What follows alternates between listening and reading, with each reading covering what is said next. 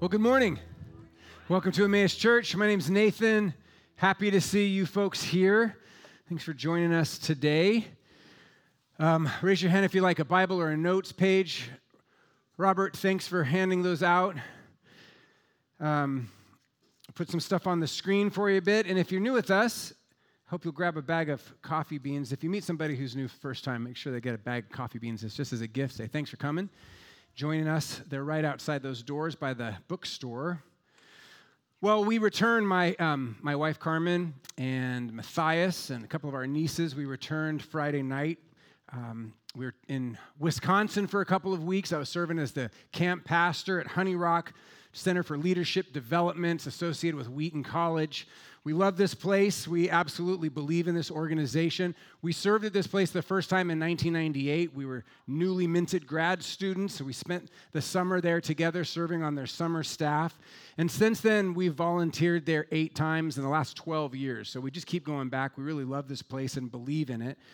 I served as camp pastor, which basically means I just supported the staff. It's a huge summer camp. At least on the surface, that's what you see, like 1,000 kids going through summer camp. But really what's happening is there's leadership training taking place with college students, graduate students. There's a lot of full-time staff there as well. And so they bring pastors in every couple weeks to spend some time there just to support the staff, the college students, the grad students, and the full-time staff. So that's what I was doing. I taught 7 times in 2 weeks and sat down and met with 28 different people, which was a lot of work, but it was also really inspiring and encouraging.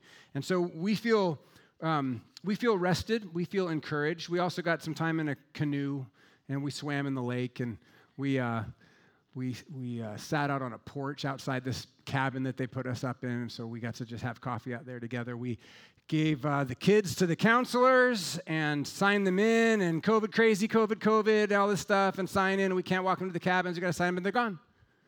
And then we looked at each other, and we're like, it's just us. Like, it hasn't been just us forever. So that was fun to be able to just connect. So I'm excited to worship with you and to share a sermon with you today. I want to share a few thoughts about these things, the words we use to refer to following Jesus. I want to talk about the Feast of St. Benedict, which is today. And I want to talk about education that is experiential education. In other words, I want to talk about what we learn through words, through example, like through a person, and through experience. What we learn through words, through an example, and through experience. First, let's talk about words. And specifically what I want to talk about labels. Here's a question. What is the most common label used to refer to someone who follows Jesus? Christian, right? Yeah, it's pretty well established. It's around the world. Followers of Jesus of Nazareth, who lived 2,000 years ago, are commonly called Christians. The dominant label for people who trust the Bible, believe that the God revealed in the Bible is the true God, who embrace the gospel according to Jesus, who pray to God in the name of Jesus. The common label for folks like probably us is Christian, right? So it's so deeply and universally embraced that I find myself surprised whenever I encounter a label other than that for followers of Jesus. So I was really surprised. I mean, I've read it before, but it still surprises me. A couple of weeks ago, I was reading in Acts chapter 11, and Luke writes this: the disciples were called Christians first in Antioch. Acts 11. Like, that's pretty deep into the story. You're a third of the way through Acts. So what has already happened? The 3-year public ministry of Jesus has already happened. The crucifixion, resurrection, ascension of Jesus has already happened. The followers of Jesus have already been filled with the Holy Spirit at Pentecost. Months later, Stephen is murdered, first Christian martyr. Then the church disperses, goes all over the world. All of this has already happened. We're probably a full year into the history of the church post-ascension of Jesus. And not until now are followers of Jesus called Christians. What have they been called up until this point? In other words, how do you refer to a Christian without calling them Christian? Well, the phrase that apparently was used was the way. the way, followers of the way, or just the way. The first time you see this phrase is in Acts chapter 9. The context is this man Saul, an expert in Jewish law, a Pharisee. He's persecuting followers of Jesus. He later converts and becomes Paul the apostle. But in chapter 9 of Acts, he's still breathing threats and murder against the disciples of the Lord. So he goes to the high priest, asks for letters from him to the synagogues at Damascus, so that if Paul found any of them, these Jews belonging to the way, both men and women, he might bring them bound to Jerusalem. That's Acts 9. 10 chapters later, Acts 19, describes how the now apostle Paul, the follower of Christ, moves disciples from one place in Ephesus to another place in Ephesus because a riot has broken out in response to Paul's teaching. And hardened and disobedient people in Ephesus are, quote, speaking evil about the way. So Paul's message is being perceived as part of the way. Luke goes on to write that about this time, no small disturbance arose because of the way. And then at the very end of Acts, Paul is arrested. He's going from trial to trial to trial, defending himself or proclaiming the gospel in front of all kinds of officials. He says this to the Roman governor named Felix. He says, I admit to you that according to the way, which they call a sect, I do serve the God of our fathers, believing everything that is in accordance with the law and that is written in the prophets. So Paul is like the major preacher of Christianity, right? But even Paul himself at the end of Acts is still referring to the faith or the way of Jesus as that, as the way. So this term, the way, it shows up several times through Acts, 5 or 6 times. In comparison, the word Christian shows up 3 times in the whole Bible. So here's what I appreciate about that. People can argue like crazy about this. I think most of the arguments don't matter, but here's what I'd like to invite you to consider this morning. I think this is interesting. Following Jesus has more to do with actions than with titles. Following Jesus has more to do with a lifestyle than with a label, right? And so when we see this following Jesus experience, commitment, devotion, belief, called the way or the way of life, it emphasizes what I think is at the core of the whole thing from the start, right? Versus a label which may or may not evoke like any kind of necessity around action. I was probably asked 10 times in the last couple of weeks when I was in Wisconsin, what kind of church are you a part of? And so I would share that Emmaus, that's our church, is part of the bigger organization called the Church of the Nazarene. And what the Church of the Nazarene, some people have heard of it, some people haven't. So I have this sort of spiel that I sometimes will roll out. The Church of the Nazarene is one of many renewal movements that has risen up or taken place throughout the history of Christianity in America. Whenever Christianity begins to focus so much on a label that it forgets about its lifestyle. And then a renewal movement will take place where people will try to call the church back to the core conviction that this is to be a way of life. The Church of the Nazarene started in Pasadena in the 1890s, and there's a lot of people in Southern California who were carrying the label Christian at that time, but apparently not a lot of people caring for the poor right outside of their church. So in 1895, there's a group of Methodists, a small group of Methodists. In fact, the poor couldn't even come in the church, frankly. Do you know why? Because they rented pews. All right, so the crosses are in the high dollar pews up here. These are worth more money, right? Debbie, you're in the cheaper seats back there, all right?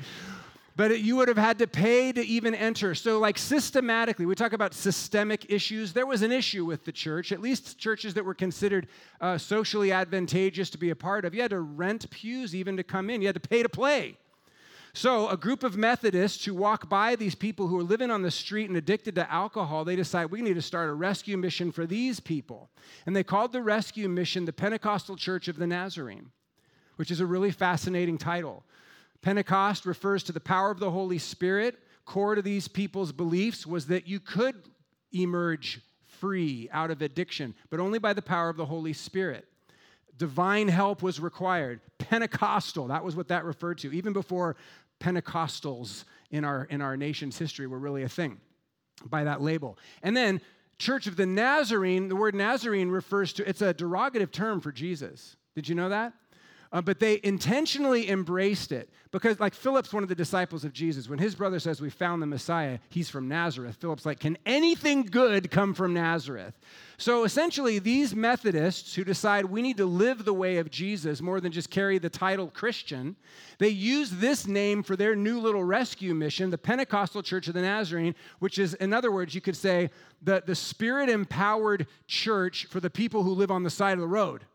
That's essentially what the name means. And then other Christians joined with them, and Christians all over the country joined with them and other groups because there was a bigger movement happening in the United States at that time. And it was a movement away from the label Christian, not because there's anything wrong with the word Christian. It was, to be more accurate, it was a movement, it was a renewal movement. So it was a movement away from just the label or just saying, naming yourself Christian and actually living a life that was like Christ. What an idea, right? So this is the way of Christ. Care for those in need. Fundamentally, if Christians aren't caring for those in need, we're missing the core of what it means to actually be Christian. Now, I love the word Christian. I love it. I can't imagine ever dropping that word as a core identifier of who I am. I think it's a beautiful word. But I am challenged by the fact, friends, that for a long time, way before followers of Christ were even called Christians, they were referred to as those who lived a certain way. They were followers of the way. They embraced a certain way of living. They were people of action. It was a community of movement. They demonstrated their devotion to Jesus by the way they lived. And I think that's a challenging and inspiring reality. Anybody got a birthday today by chance? Anybody birthday? Today, so in our culture, this is the way we celebrate birthdays. We honor those we love and admire by throwing a party and having a meal or maybe some cake and ice cream on the day that they were born, because that's a really big deal. We're grateful that they were born. For most of Christian history, the way the church honored those we love and admire was to celebrate them on the day of their death, on the anniversary of their death, more specifically. And that's rooted, friends, in a really practical and profound conviction about the reality of the resurrection, right? So the anniversary of a loved one's death is actually, this is hardcore, but this is actually the anniversary of their true birth, right, into eternal life. And so most of Christian history, for the last 2,000 years, most of what you find Christians celebrating in reference to a certain person is the anniversary not of their physical birth, but of their death. Today is July 11th, traditionally held as the death day or the saint day or the feast day of Saint Benedict, who died in 547 AD in Rome or outside of Rome. So today's the feast of Saint Benedict. That might sound really weird to some of you. It's essentially like a birthday party, influenced by a really practical and profound conviction that the resurrection is real, right? And that on this day, this man was born into eternal life. And now Benedict's been a fascination of mine, some would say an obsession of mine for more than a decade. He feels like a friend to me. I've read his writing enough that I feel like this affection for this man. And maybe you've never heard of him, so let me just give you a quick introduction to him and then point out one key observation about his influence. At a critical turning point in Western civilization, as Rome crumbled and fell, this young man named Benedict, he started these small communities of Christ followers as a way to restore the church and culture. Now, several years earlier, he had left home to go to college in Rome. But what he found there was just complete moral decay, both of church and society. So Benedict dropped out of college in the middle of his first year. He just didn't want anything to do with it. He ventured out into the wilderness. He literally lived in a cave by the river. And I got to go see it 3 years ago. It's just a cave by the river, right? There are several that he and others lived in. There's like paintings inside, but you can walk right into it. The solitude that he was seeking, he wanted to pursue God in solitude and silence, away from the decrepit, degenerate culture that was Rome at the time, and the corrupt church that was the Roman church at the time. But the solitude that he was looking for, it wouldn't last very long, because soon young men started to find him in the wilderness by the dozens and then by the hundreds, and he ends up establishing a bunch of little residential communities called monasteries, little communities with a singular focus. That's what monastery means. And then providing a rule for them to live by, or a way to live. See, for too long, Christianity in Rome had been associated with military might and economic advantage. And people were looking for pastors or for priests who were less like politicians and more like pastors. They wanted a humble and holy guide to teach them how to authentically follow Jesus. They weren't finding it in the church. As Rome fell, the strongest system was not the state, it was the church. And so the state transferred political power to the bishops, which is a role of ecclesiastical authority, church authority. And that led to all kinds of problems, as you can imagine. And so people looking for the authenticity of the way of Jesus find Benedict. And against the backdrop of this dysfunctional democracy and this corrupt church, the label Christian had become less and less meaningful, as you can imagine. And you should be able to imagine it, actually. Because 6th century Rome culture has a lot of parallels with our culture today. The crumbling of a democracy in any fair sense of the word, the corruption of the church, at least as it's often presented, some parallels, some similarities. In other words, the dominant form of Christianity in Benedict's day, I think, is very similar to the dominant form of Christianity in much of our culture in this sense. It had a bad reputation. Okay? Christianity had a bad reputation. And so what the world needed wasn't more words from Christians. The words had become less and less meaningful and effective. What the world needed was people who would live like Christ, who would show others how to live like Christ. The world needed more Christ-like actions and fewer religious titles. The world needed people living spirit-filled lifestyles, not just carrying empty labels. Benedict ends up writing a guide for the men in his little communities. He calls it the Regula, which is Latin for basically the way to live. In English, it's translated the rule, not the rules, like these are the rules at the pool, or these are the rules if you're going to drive my car. The rule, the way of life. This is a way to live. And these are the opening lines of the Rule of St. Benedict. Listen carefully, my son, to the master's instructions, and attend to them with the ear of your heart. This is advice from a father who loves you. Welcome it and faithfully put it into practice. The labor of obedience will bring you back to him from whom you had drifted through the sloth of disobedience. This message of mine is for you, then, if you are ready to give up your own will once and for all, and armed with the strong and noble weapons of obedience to do battle for the true King, Jesus Christ the Lord. That's good, right? Opening sentences. It's so good. And so then what Benedict does is he invites anyone who wants to join his community, but he does require 3 vows upon entrance.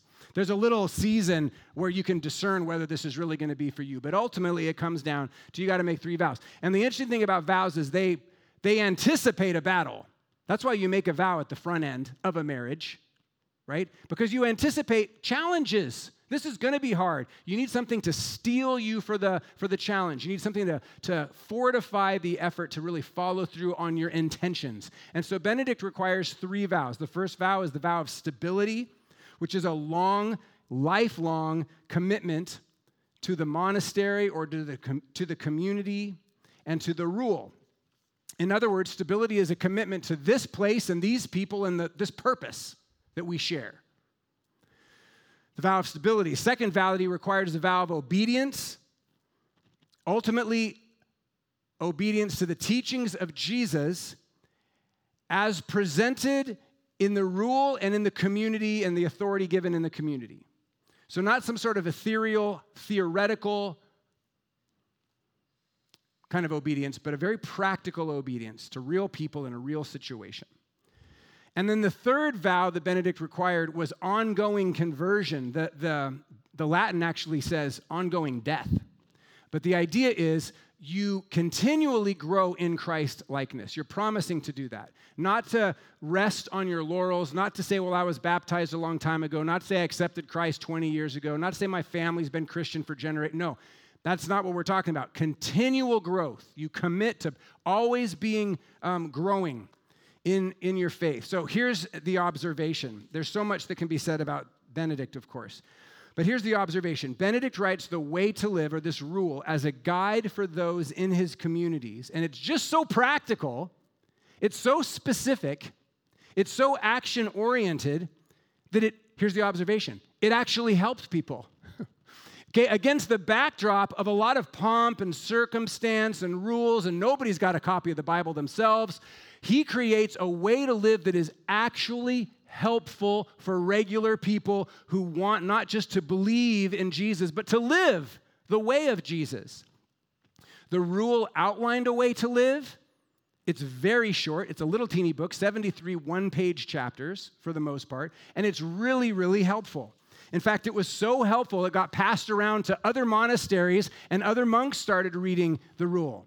And in one monastery, it was a monk named Greg, and Greg picked up the rule, and he started living by it. He never met Benedict, but as Greg matured, he eventually became Pope Gregory the Great, and he recommended the rule of St. Benedict to the whole church, which is kind of like having your book endorsed by Costco or something. It's just everywhere now. Now everyone's going to have access to it, and it's never gone out of print since 1400 years. And today, Benedict is the patron saint of all of Europe. Did you know that?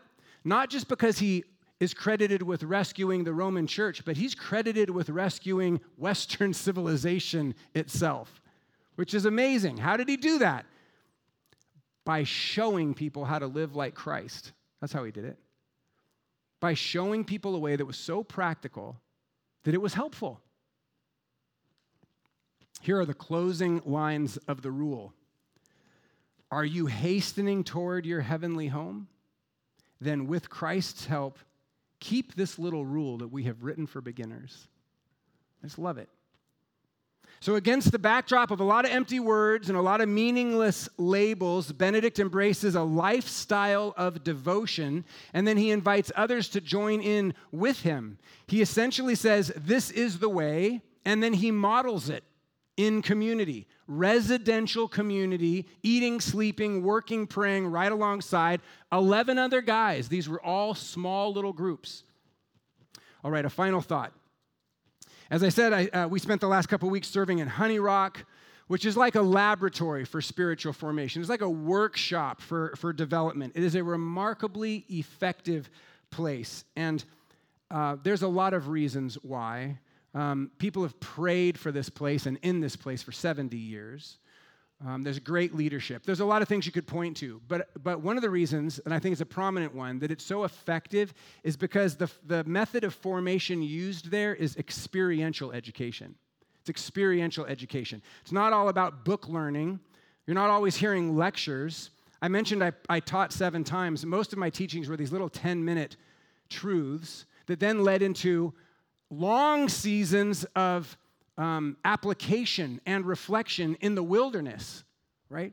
And so there's a season of training at this place, but there's long seasons where they go into seasons of application or actually working these truths out in the way they're living. And I love it because all this great work is happening all around. You've got like 1,000 kids at camp, but what's really happening is that there are college students and graduate students and full-time staff who are doing the work, who are in this fully immersed experience of trying to wrestle with what they believe about Jesus and to make it like the way they live for Jesus. They're trying to take their beliefs and translate it into their actions. And I think there are two big reasons why a place like Honey Rock becomes such a powerful place for this kind of real life transformation. The first is the whole thing's happening in residential community, which reorganizes almost everything that we do in terms of our spirituality because we're so individualistic. So one of the reasons it's so helpful, the whole thing's happening in community. And then the second reason it's so powerful is their philosophy, thanks, Jacob, their philosophy is holistic. So you always hear these phrases happening. You're exposed to a truth, you experience that truth, and then you reflect on that truth. Let me break those down just quickly. You and I, in our lives, typically, we have a lot of access to truth. We have a lot of access to books, to podcasts. You could hear me preach today. You could hear a million people preach today if you wanted to. There's no shortage of information, even Christian information. So we do really well with this whole, information is important. What we don't do so well with is experience, living out our faith. In fact, sometimes our Bible studies emphasize this to a way that's cringy. We'll say, what would it look like if we actually did what Jesus says? We're talking about it. We're not actually going out and doing it, right? And then there's even less time spent for most of us in reflection, which means there's very little integration of the truth that we're told and our experience. In other words, we may know the truth, but the truth doesn't feel like it's changing us. Do you ever feel like that? Like, I know this doctrine, but this doctrine's not affecting me. I believe this in my head, but it's not resulting in greater comfort or greater power or greater peace. And so we get frustrated, is what happens, at least to me. We stop believing that real change is possible. We stop teaching that people can actually become holy in this life, which is a foreign concept to the early church. They absolutely believed you could become holy in this life. And we just give up on developing any real practical spiritual life. Jesus says this. It's so helpful in this regard. He says, if you are really my disciples, you'll obey my teachings. And then you will know the truth, and the truth will set you free. Politicians, every 4 years, quote the very last part, truth will set you free. And they eradicate it from the root of the truth, which is obedience comes first, right? You obey first, then you know or you experience the truth, and that experience is what sets you free. This is the way. This is a lifestyle. This is a way of living. You know the truth by obeying the teachings. The experience leads to real knowledge. Being a Christian is not just embracing a label, in other words. It's hearing the truth. It's living out that truth. That's experience. And then it's reflecting on that truth. And that reflection is so important because that's when the integration happens. That's when the dots connect. And I realize that this idea of reflection, taking time to reflect, is just such a challenge for probably everybody, but especially for many in our culture. This morning, there were literally moms and dads holding kids, and I'm thinking, when are you going to have time for reflection? Somebody told me they travel 45 weeks a year this morning. When are you going to have time? But the reflection is such an important part of that puzzle, of that process, because it's the reflection, it's in those times of reflection that we connect the dots. This is why this belief and this experience actually matters. We begin to see it lived out in our life. Benedict sought to restore the heartbeat of the Christian faith. He set a very high bar. He required vows. Those vows, again, really quickly, stick with it. That's stability. Don't give up. You're called to surrender everything to Jesus, to submit to the word and to community. That's how it gets fleshed out in practicality. And you were called to do so continually. To grow continually. That's that ongoing conversion. Don't rest on growth from 10 years ago, right? That you're called to something better. This is the way. Labels had lost much of their meaning. for Benedict's age. And so it was lifestyle that mattered. And I see great parallels with that today. So let me wrap up by asking just 3 really practical questions. Maybe you can write these down. First question, what are you listening to? What are you reading? Or in other words, what content are you taking in? Are you reading the Bible? Not have you read the Bible? Are you reading the Bible? Did you read the Bible yesterday? Will you read the Bible today? Will you read it tomorrow? How are you taking in truth? Second question. How are you practicing your faith? Like, what are you doing? How are you engaging with or responding to the teachings of Jesus? What are you working on right now? Not just thinking about, but working on. If you ask an athlete, what are you working on? Is it speed? Is it endurance? Is it strength? They will tell you what they're doing to accomplish that specific. What are you working on? What issue? What challenge? What grief? Are you in the process of trying to apply your faith to? What are you doing about? Are you fasting? Are you giving? Are you serving? Can you point to any way in which you're actually obeying Jesus in action? Are you confronting with love and truth? Are you waking up early? Are you scheduling time? Because reflection doesn't just happen.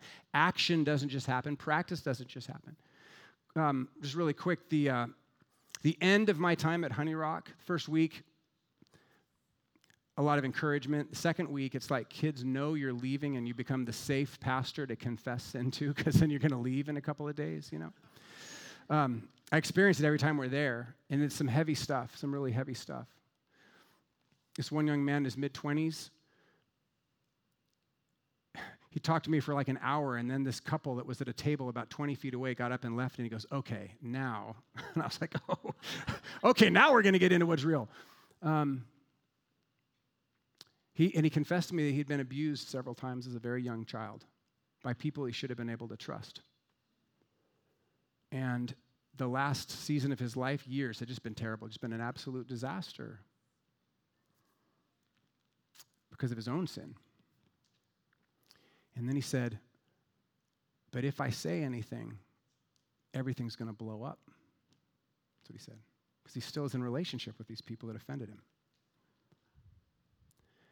And I tried very tenderly to be able to say, if you don't say anything, you're already blowing up.